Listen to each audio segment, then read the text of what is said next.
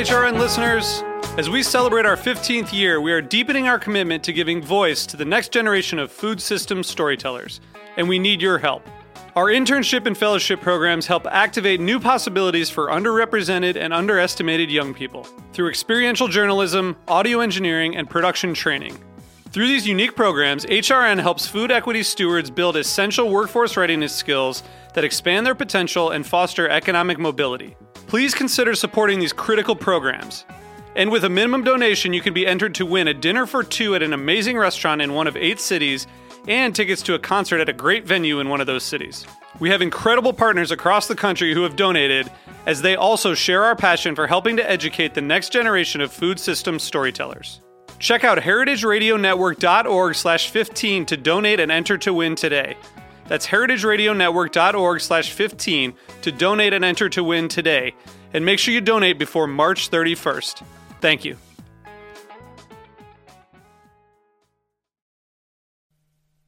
Today's program is brought to you by Heritage Foods USA, the nation's largest distributor of heritage breed pigs and turkeys.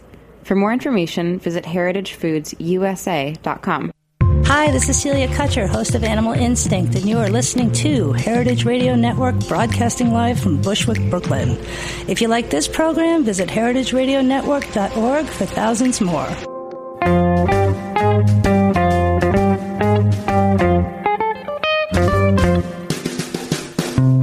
Hello, and we're back. It's Dave Arnold, the host of Cooking Issues, coming to you live for the first time in a long time here on the Heritage Radio Network in Bushwick. What is it?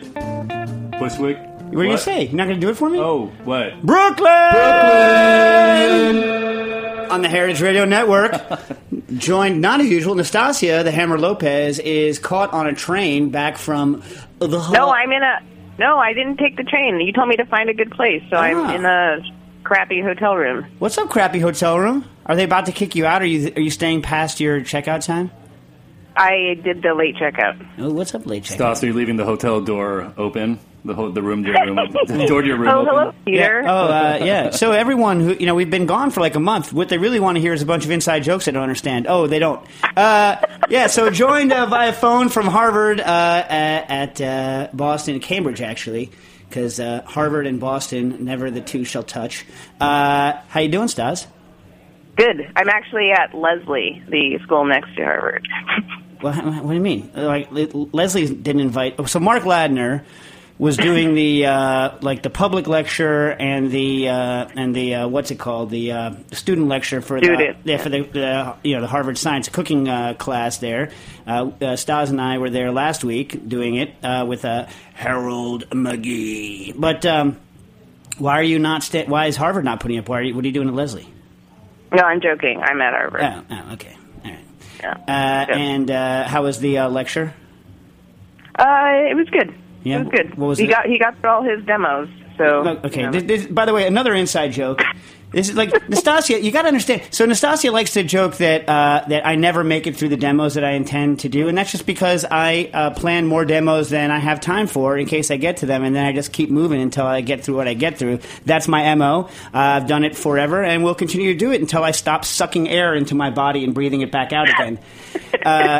One last demo. Yeah, one last time. But Stas, inside jokes. You guys got to quit with the inside jokes. These people are listening I said on the internet. I just said I'm so glad he made it through the demos. No, you're a liar. Anyone who knows you knows you're a liar. Nope. It was a dig. It was a dig. Anyway, nope. What was the subject of the demos? Heat. What about pretty it? Easy. Heat. Anything like related to what? He used the Searsol did a full steak in 10 minutes by turning it every 30 seconds. There was a puttanesca pasta making demo and something else. Did you do that just so we could say puto in front of the students? Yeah, he had to explain where it came from. So. Yeah, it's pasta like a hua might make and eat. Yes, yeah. Pasta in the variety of a hua. I think it's really literally what it is, right? Yeah. That's the one time I get to use that accent legit. Jack, how you doing?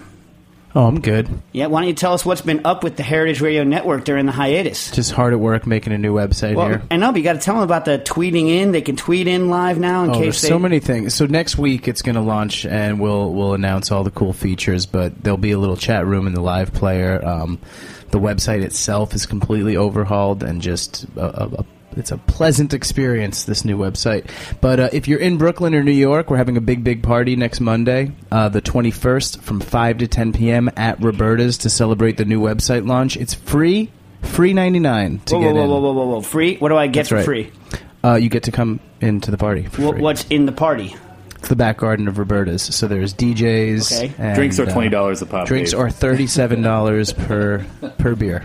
Wow. That's how we make up the difference. Wait, so you're saying you get in for free, but you pay for beers, but they're not $37. They're not $37. No, we're actually asking a suggested donation, which is $10, and that'll get you a 6-point beer and a shot of tequila. Nice. Wow. Yeah. And I'm old enough to actually pay the suggested admission, as opposed to being that guy who's like, I suggest nothing.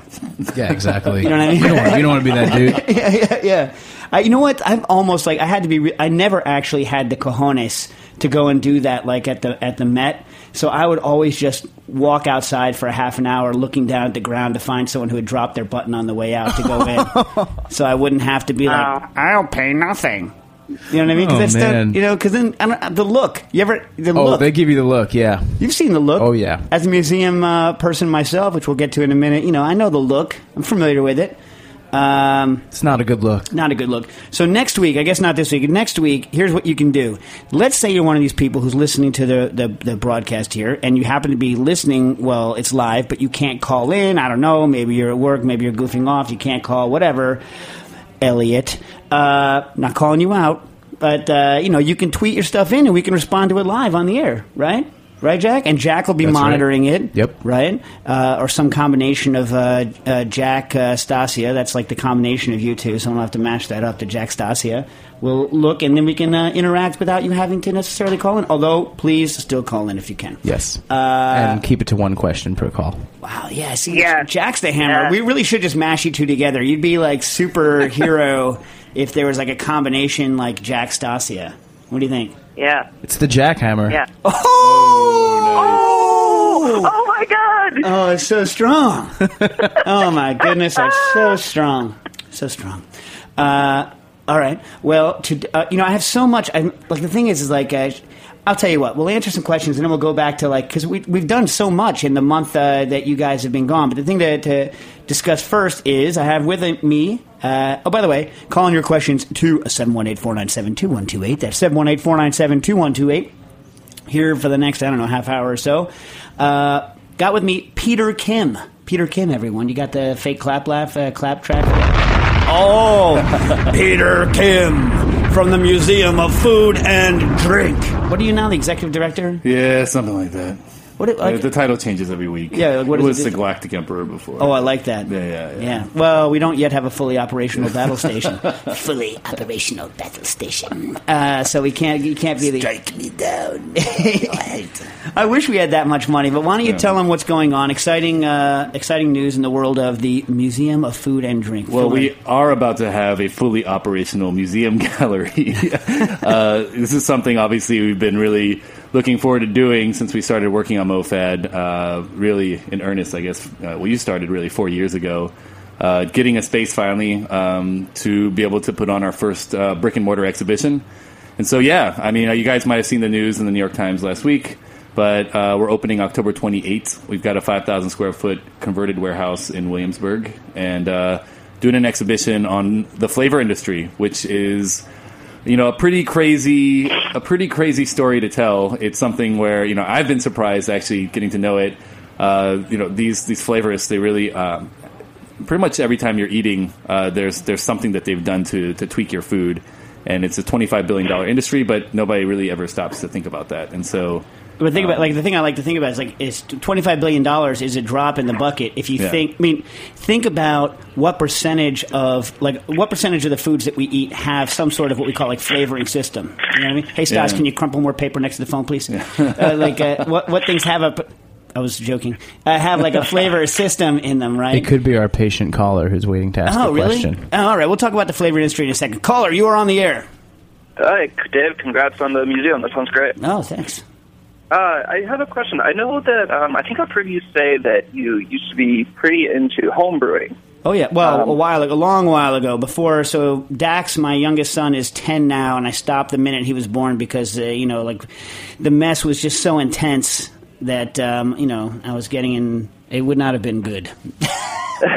Yeah, so, I'm just kind of starting out myself, so I was just wondering, what kind of stuff you were into, and if you have any kind of, New York City apartments type tips or anything. Yeah, okay. So let me ask you this. What methods do you have, what's your stove like? Crappy 4-burner. Okay. Gas. Like standard wimpy New York City, been there for 40 years gas burner? 67 years, but yeah. No, well, you might get lucky. If you get old enough, you might get lucky, but probably not. Okay, so your first issue is going to be, it's going to take a while to get the wort down to where you want it to be. So what I did was I limited myself to 5-gallon kind of batches, right? Right. I did all grain because, please, I did all grain. You know what I mean? I started with corny kegs because I had a bunch of corny kegs around, which meant I actually did a batch, a batch size smaller than 5. I was doing 4 or something like that, and like most people when they start, I was interested. Never really got past super high OG. I wasn't hyper bitter, but I was pretty high OG, very carbonated stuff that I force carbonated afterwards.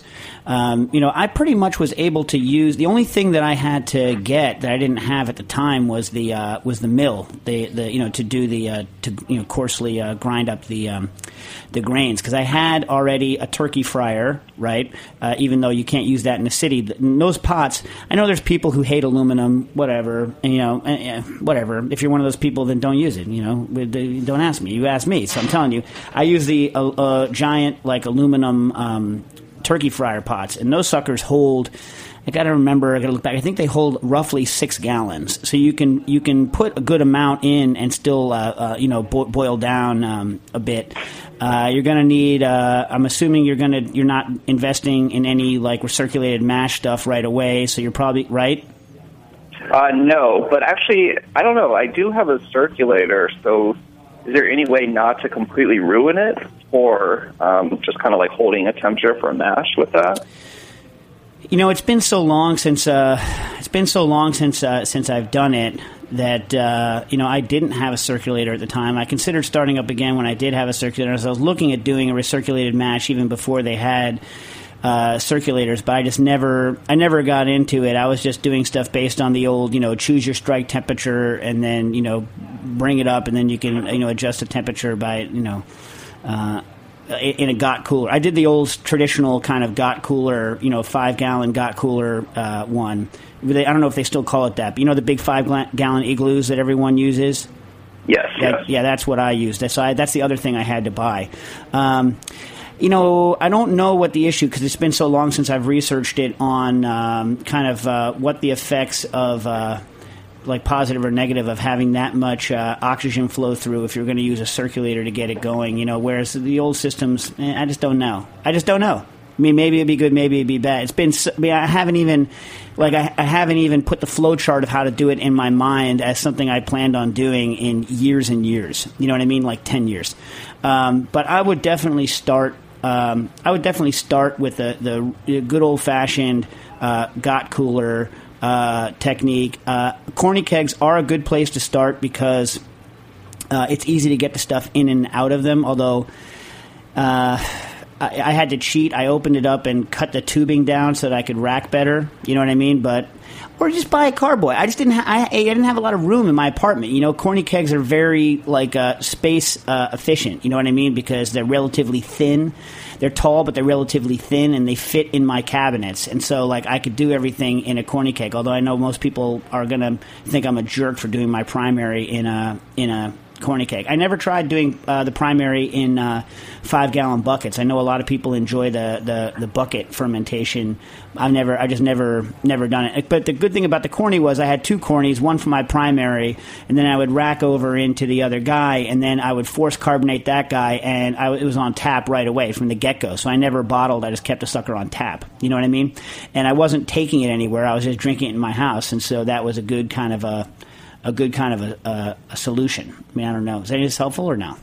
Yeah, absolutely. I was just kind of interested in hearing your background with it more than anything. Yeah, I mean, look, I mean, I don't know if you're like me, you're going to want to go. Obviously, you're going to want to go all grain because otherwise, why would you do it? You're going to want to control as many of the aspects as you can. If I had stayed, I'm already there. Yeah, if I had stayed in it even another 6 months, I would have attempted to malt. You know what I mean? And probably another 6 months after that. I think before I would have attacked the recirculating mash, I would have attacked the malt. And then probably after the malt, I would attack the mash. And then I would... But the problem is you only have your apartment space, so everything has to pack away. Everything has to be closet-friendly. There used to be an outfit out of Ohio that made really nice fermenters out of Sankey kegs. And like they made things that you could kind of repurpose as fermenters and boiling things, and like that was kind of the next step up, and that's what I would have done if I'd stayed in it for another like year and a half, because they can kind of fit in a closet. You have to throw a bunch of stuff away and mash all of your, like, get rid of all of your stuff so you can put it in a closet. Oh, the other thing I did, I put a temperature control on it. I put my cold water system through a solenoid with a temperature control so that I could control the temperature of the fermentation, assuming that I wanted to drop it low, because my house was always above kind of the ideal temperature at that time, even for the ale yeast strains that I was using. So anyway, there you have it. Hope that's helpful. Thank you. Yeah, cool. All right, so Peter. Back on the. You want to first of all give a shout out to some of the people that help with the museum. Yeah, hold on, but you should give the shout out, really. Well, no, you're here. You're the museum. We'll both give the shout out. Give the shout out. Give me the. Here's well, why don't you give me my phone that had the? No, thing? that was actually the wrong list. Those are people who didn't want the shout outs. Who said they didn't want to be mentioned. Good job. This is the list. That's why they're in red. Below the red. So just so you know, like, I was about to give a shout out specifically only to those people who asked to not be mentioned. Yeah, nice. She's just trying to throw a monkey wrench in things. Yeah, so we're just going to give to the yes. Now these are people that have helped us in various ways. Yes. Yeah. So Bill Imada, super thanks to Bill. He's actually on our board now. You wanted to say a little bit? Yeah, Bill's awesome. He runs IW Group. It's advertising firm, focuses on minority demographics. Yeah. Awesome guy. Good really man. Nice. Yeah. He got me into Vice President Biden's house, so I'll take that. And Peter, who is the joke master general, made a box of cereal with Biden's face on it called Cheery Joe's. Yeah, he liked that. Yeah. I'm sure did he give you a bear hug? Did he squeeze the life out of you while he was holding? He did show me those pearly whites. Yeah, nice.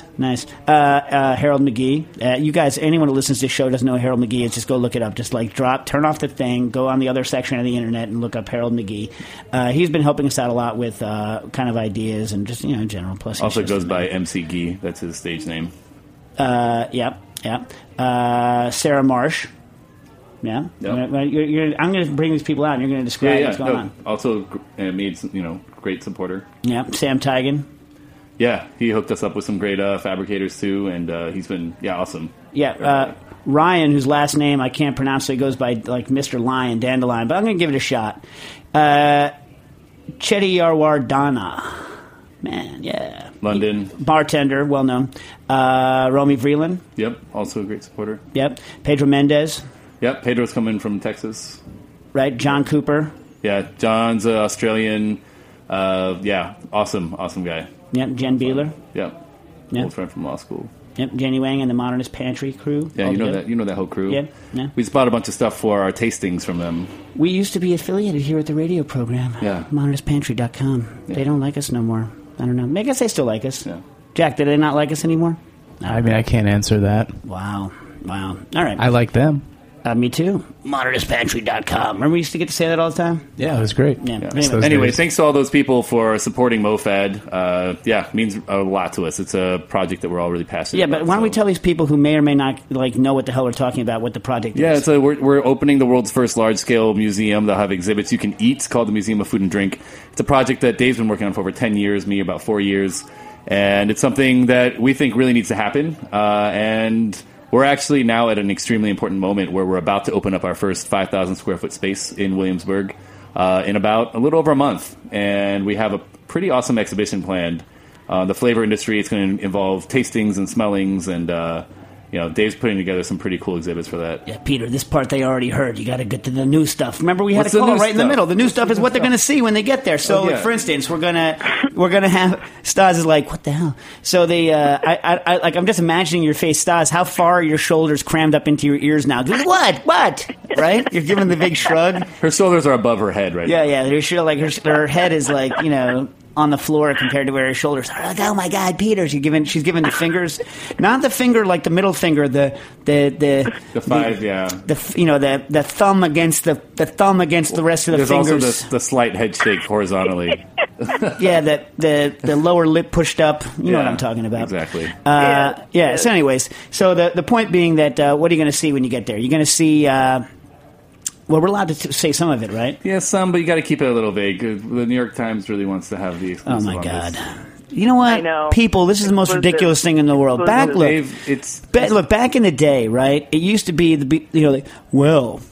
if the New Yorker is writing about it, we don't want to write about it anymore. But seriously, isn't most of the drivers we have now? Is it whatever? I'm not going to get into it. The rules are the rules, people, and we can't talk. But I'll let you know this: we went to Monell a while ago and saw that this device they had called an olfactometer. And an olfactometer is a really stupid name because it doesn't actually meter anything. Yeah. It's not a meter of any type.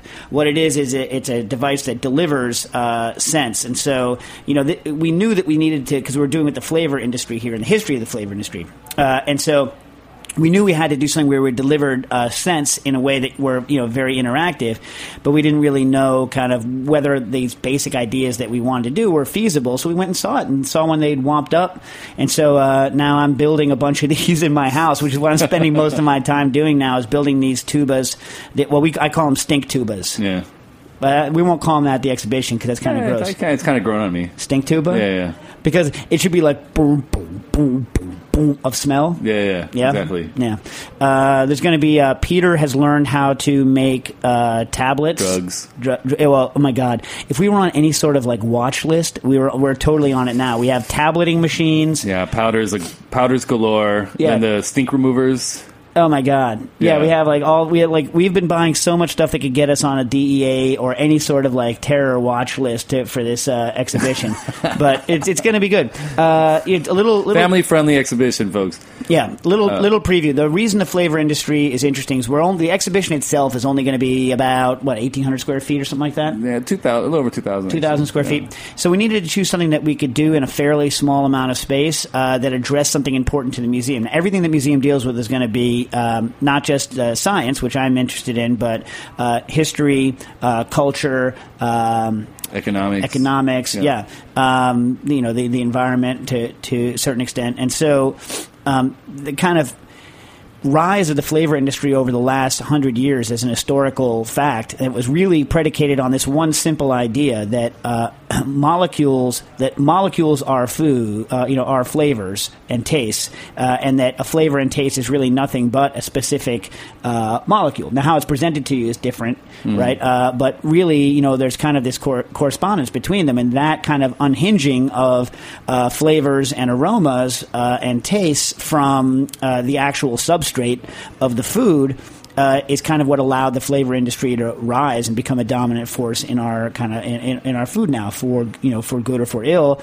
And so we're not it's not an expose, it's more just an explanation of kind of how this came to be, how it works, how how your sensory equipment works. And we're going to highlight a couple of interesting historical examples. MSG, and we're not going to go super rant on MSG the way that I would if we were doing it on this on the radio program. Yeah. Right. Yeah, but we're still going to clear up, debunk some of the stuff that has some of the more the whacker claims around MSG, for lack of better words. Yeah, you're going to spray some.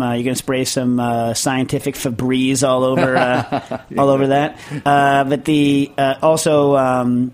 Vanilla. Vanilla is super interesting because it was one of the early flavors that was synthesized, and it has a very interesting kind of economic history. So look for that kind of stuff, right? Yeah. Yeah. Okay. Anything else? If you want to learn more about the exhibition and about the space we're opening up in October, lab.mofad.org. That's lab.mofad.org. And our ticket presale is going to start September 28th. 28th? So, you should go on our mailing list if you're not on it already, and you'll get the announcement. Oh, yeah. Okay, listen. So I haven't the entire season of my garden and everything we totally missed. So I don't even know what I've talked about and what I haven't. But I have this interesting spice. I know you've tasted it before, but taste it again. Jack, you want to taste this spice? I absolutely do. All right.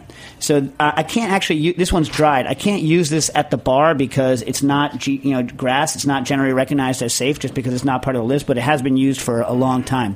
So this comes off of a tree in my backyard called Lindera benzoin, the spice bush. Okay. That's actually extremely common, and it was the settlers used this bush to kind of determine whether or not if the bush grew there, they knew that your ground was fruitful, right? So let's taste this here.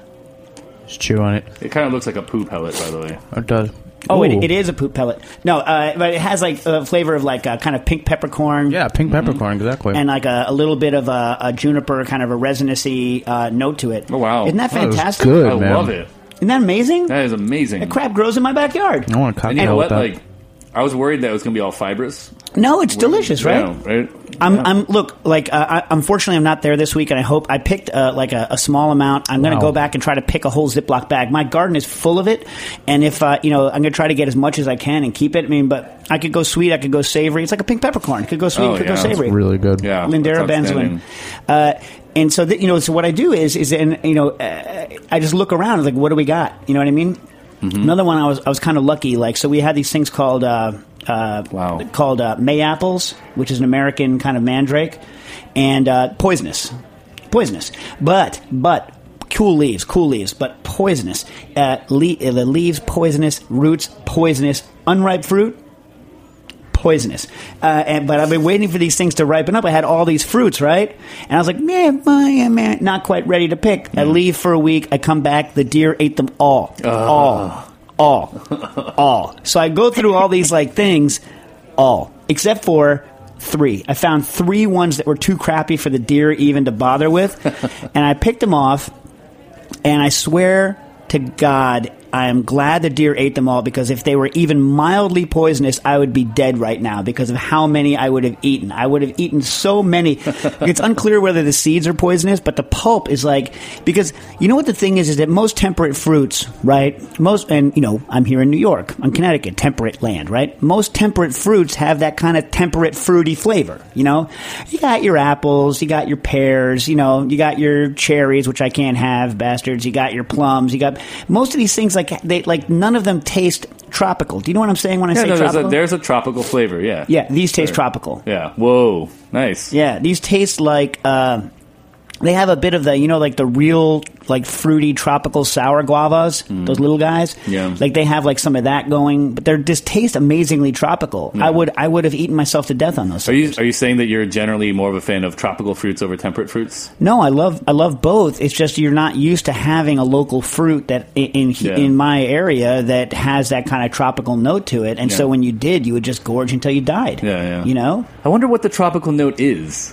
Right? I mean, I'm sure that somebody in the flavor industry could help us out with it. What is, what's the common thread between a papaya, a banana, a mango, guava? Yeah, great question. I mean, obviously we have a sort of understanding that those fruits come from the same region, or, at least the same band around the world, but... Right, but they're in widely variant... widely variant What families. is it about them that there's, you feel like there should be a common thread between all those fruits? Hey, let's sit on that for 1 second, take a very, very short break, and come right back. Alrighty.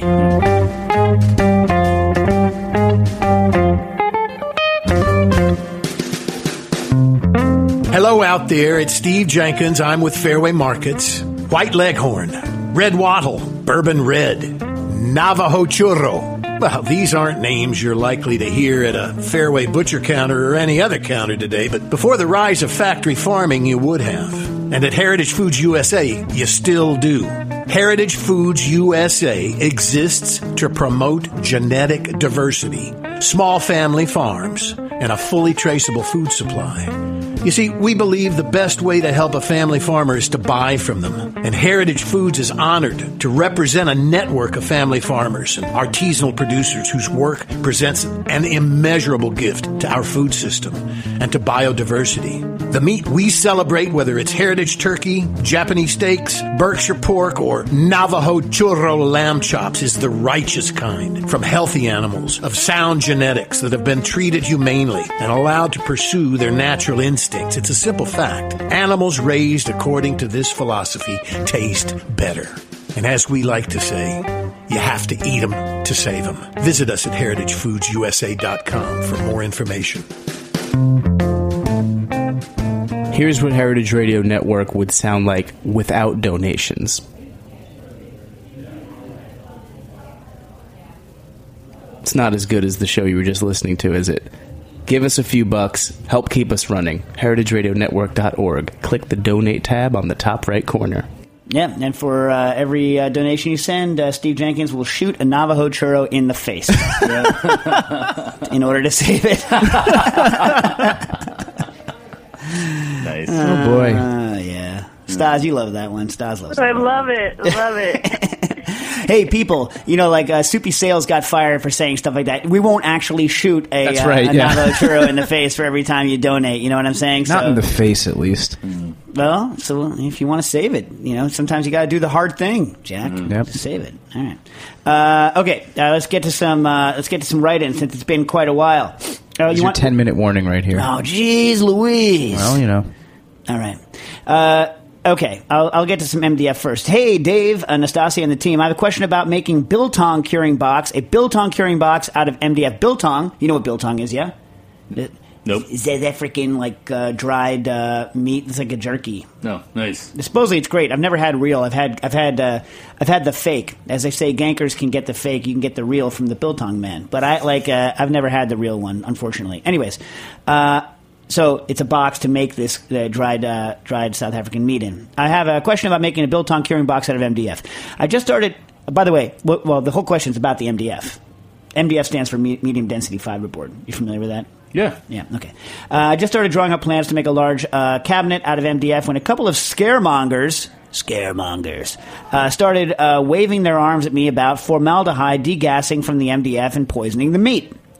I looked into the particular wood I will be using, and it has a formaldehyde rating of E0, which is the lowest. My question is, have the scaremongers fooled me, or should I actually consider changing construction materials? This all sounds a bit crazy to me because if you Google image search biltong box, it sounds like it's going to be something not safe for work, right? Biltong box. 99% of them are made out of unsealed MDF. And 2, most modern food pantries are made out of MDF and often have food sitting in them for weeks/months on end. Think potatoes, onions, pumpkins. And I've never heard of this being an issue. The biltong box will be at a max temperature of 35 degrees Celsius, and the meat there will be there for no longer than 6 days. 35°C, what is that? That's like 100... 35°C, it's like 90s. 90s? Yeah. Yeah, I know it's not super, super hot because I know the western desert lives and breathes at 45 degrees. I think of 40 and up as being extremely hot. Yeah? Yeah. Okay. The meat will be in there no longer than 6 days. Thanks for the awesome work you do. Keep it up. Regard, Rory Mearns. Okay, look.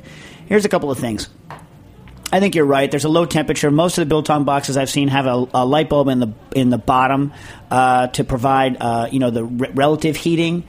So biltong box, for those of you that Google it, is basically a box that you put to hang the meat in with a bunch of air vent holes with some stuff over it to stop flies and whatnot from getting in, and then a source to cause kind of convection and to keep it kind of relatively dry and moving. And that convective source is usually like a light bulb that they put in the bottom. So the question is whether or not locally the MDF can heat up over that where the light bulb is and start producing some nastiness. I wouldn't worry about it too much if you can't smell it, but I will say this. I hate MDF. I hate MDF. MDF is the worst. I freaking hate it. I hate picking it up. I hate buying it. I hate cutting it. I hate it. I hate it so much. Here's some other things. Here's some good things about MDF. Sucker's cheap. Yeah. Right? Good for prototyping. Yeah. It cuts well, right? It glues and staples well, right? It's relatively uniform. Here's what sucks about MDF. It is heavy as a mother. Even the lighter MDF is heavy as a mother. Secondly, MDF chips on the edges, right? Thirdly, if you try to screw into the edge of MDF later for whatever reason, you're screwed because it's going to rip out. Third, should you rip out MDF, you have to put a bunch of stuff on it to get a screw to hold it again because it's not going to hold again because it's MDF. Fourth, God forbid if you have unsealed MDF and you get water on the edge of it because it's going to soak up that water like a freaking sponge and flare out like a lunatic. Third, if it's big, it's going to bow over time because the sucker doesn't hold its dimensions. I just hate it. I hate everything about it. I mean, it is cheaper, right? But I just detest it. I just think it's an execrable, nasty thing unless you're going to paint it. It holds paint really, really well. You know what I mean? I had my last cabinets at my last apartment made out of the particle board, and I screamed and yelled, and I was going to pay the upcharge for the Baltic just because I hate this stuff so much, and we didn't, and I regretted it for years because after a while this stuff sags, it just doesn't hold its dimensions the way real plywood does. I just detest it. But I think you're probably safe, especially at those low temperatures. Wait, so how do you feel about MDF, Dave? Love it. Yeah, I'm unclear. Yeah. I wasn't clear enough on my feelings. Yeah. Anyways. Okay. Oh my God, what am I going to get to? Okay, I was trying. This is from Liz Myers or Liza. I think it's Liza Myers. Liza. I was trying to make an agar fluid gel out of maple syrup because I love the flavor of maple syrup, but find its consistency is too liquid. I want the good flavor of real maple syrup with the texture of fake maple syrup. I tried to set the syrup by boiling and adding 2% agar.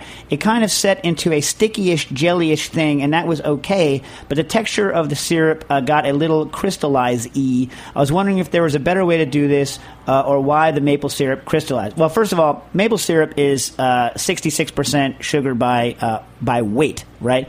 So it's a lot of it is sugar. And if you add basically anything other than liquid to it, if you remove any liquid from it at all, it's going to start crystallizing because you've taken the water away from the sugar, right?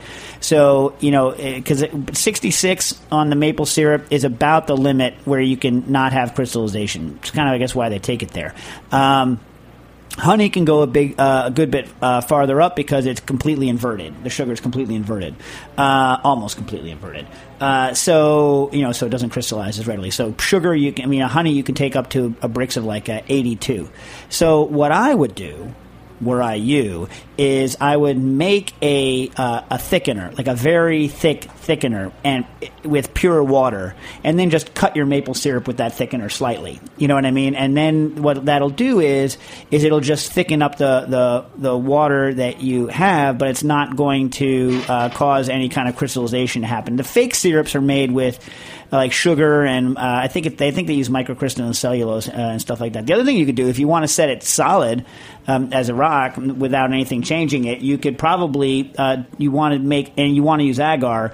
You'll still have to dilute it, but what you'll do is you'll hydrate the agar in pure water, and then you'll add the maple syrup to it, making sure that the temperature of the maple syrup's above about 100 degrees, and then as the temperature drops, it will form a solid. The other thing you could do is you could make a poorly set pectin, especially because you're not using acid. You can use one of the pectins that can set without the presence of acid, and you could probably do some amount of thickening that way.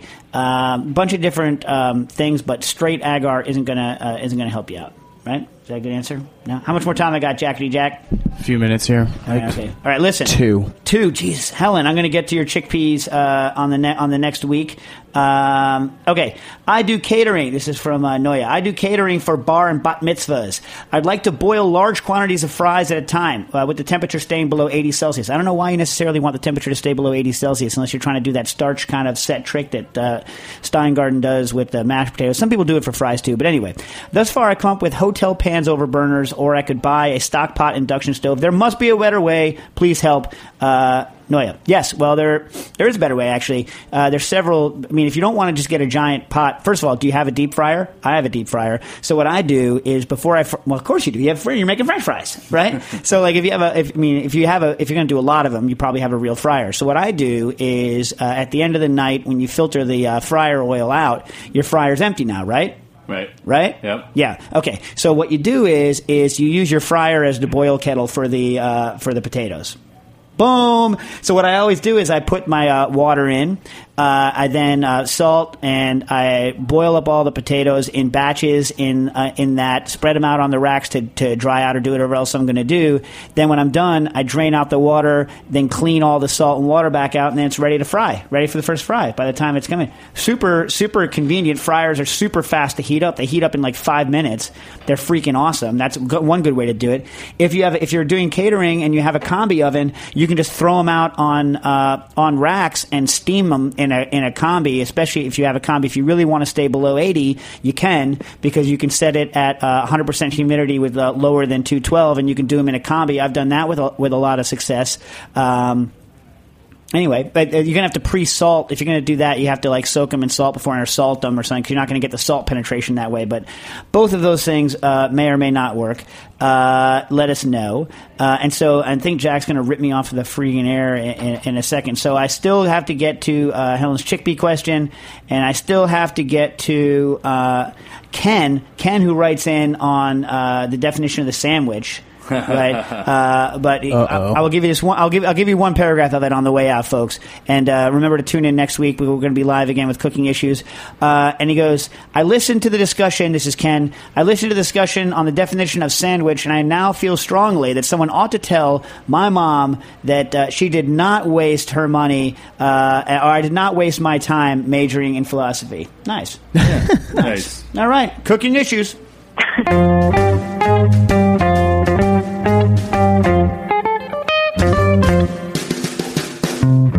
Thanks for listening to this program on heritageradionetwork.org. You can find all of our archived programs on our website or as podcasts in the iTunes Store by searching Heritage Radio Network.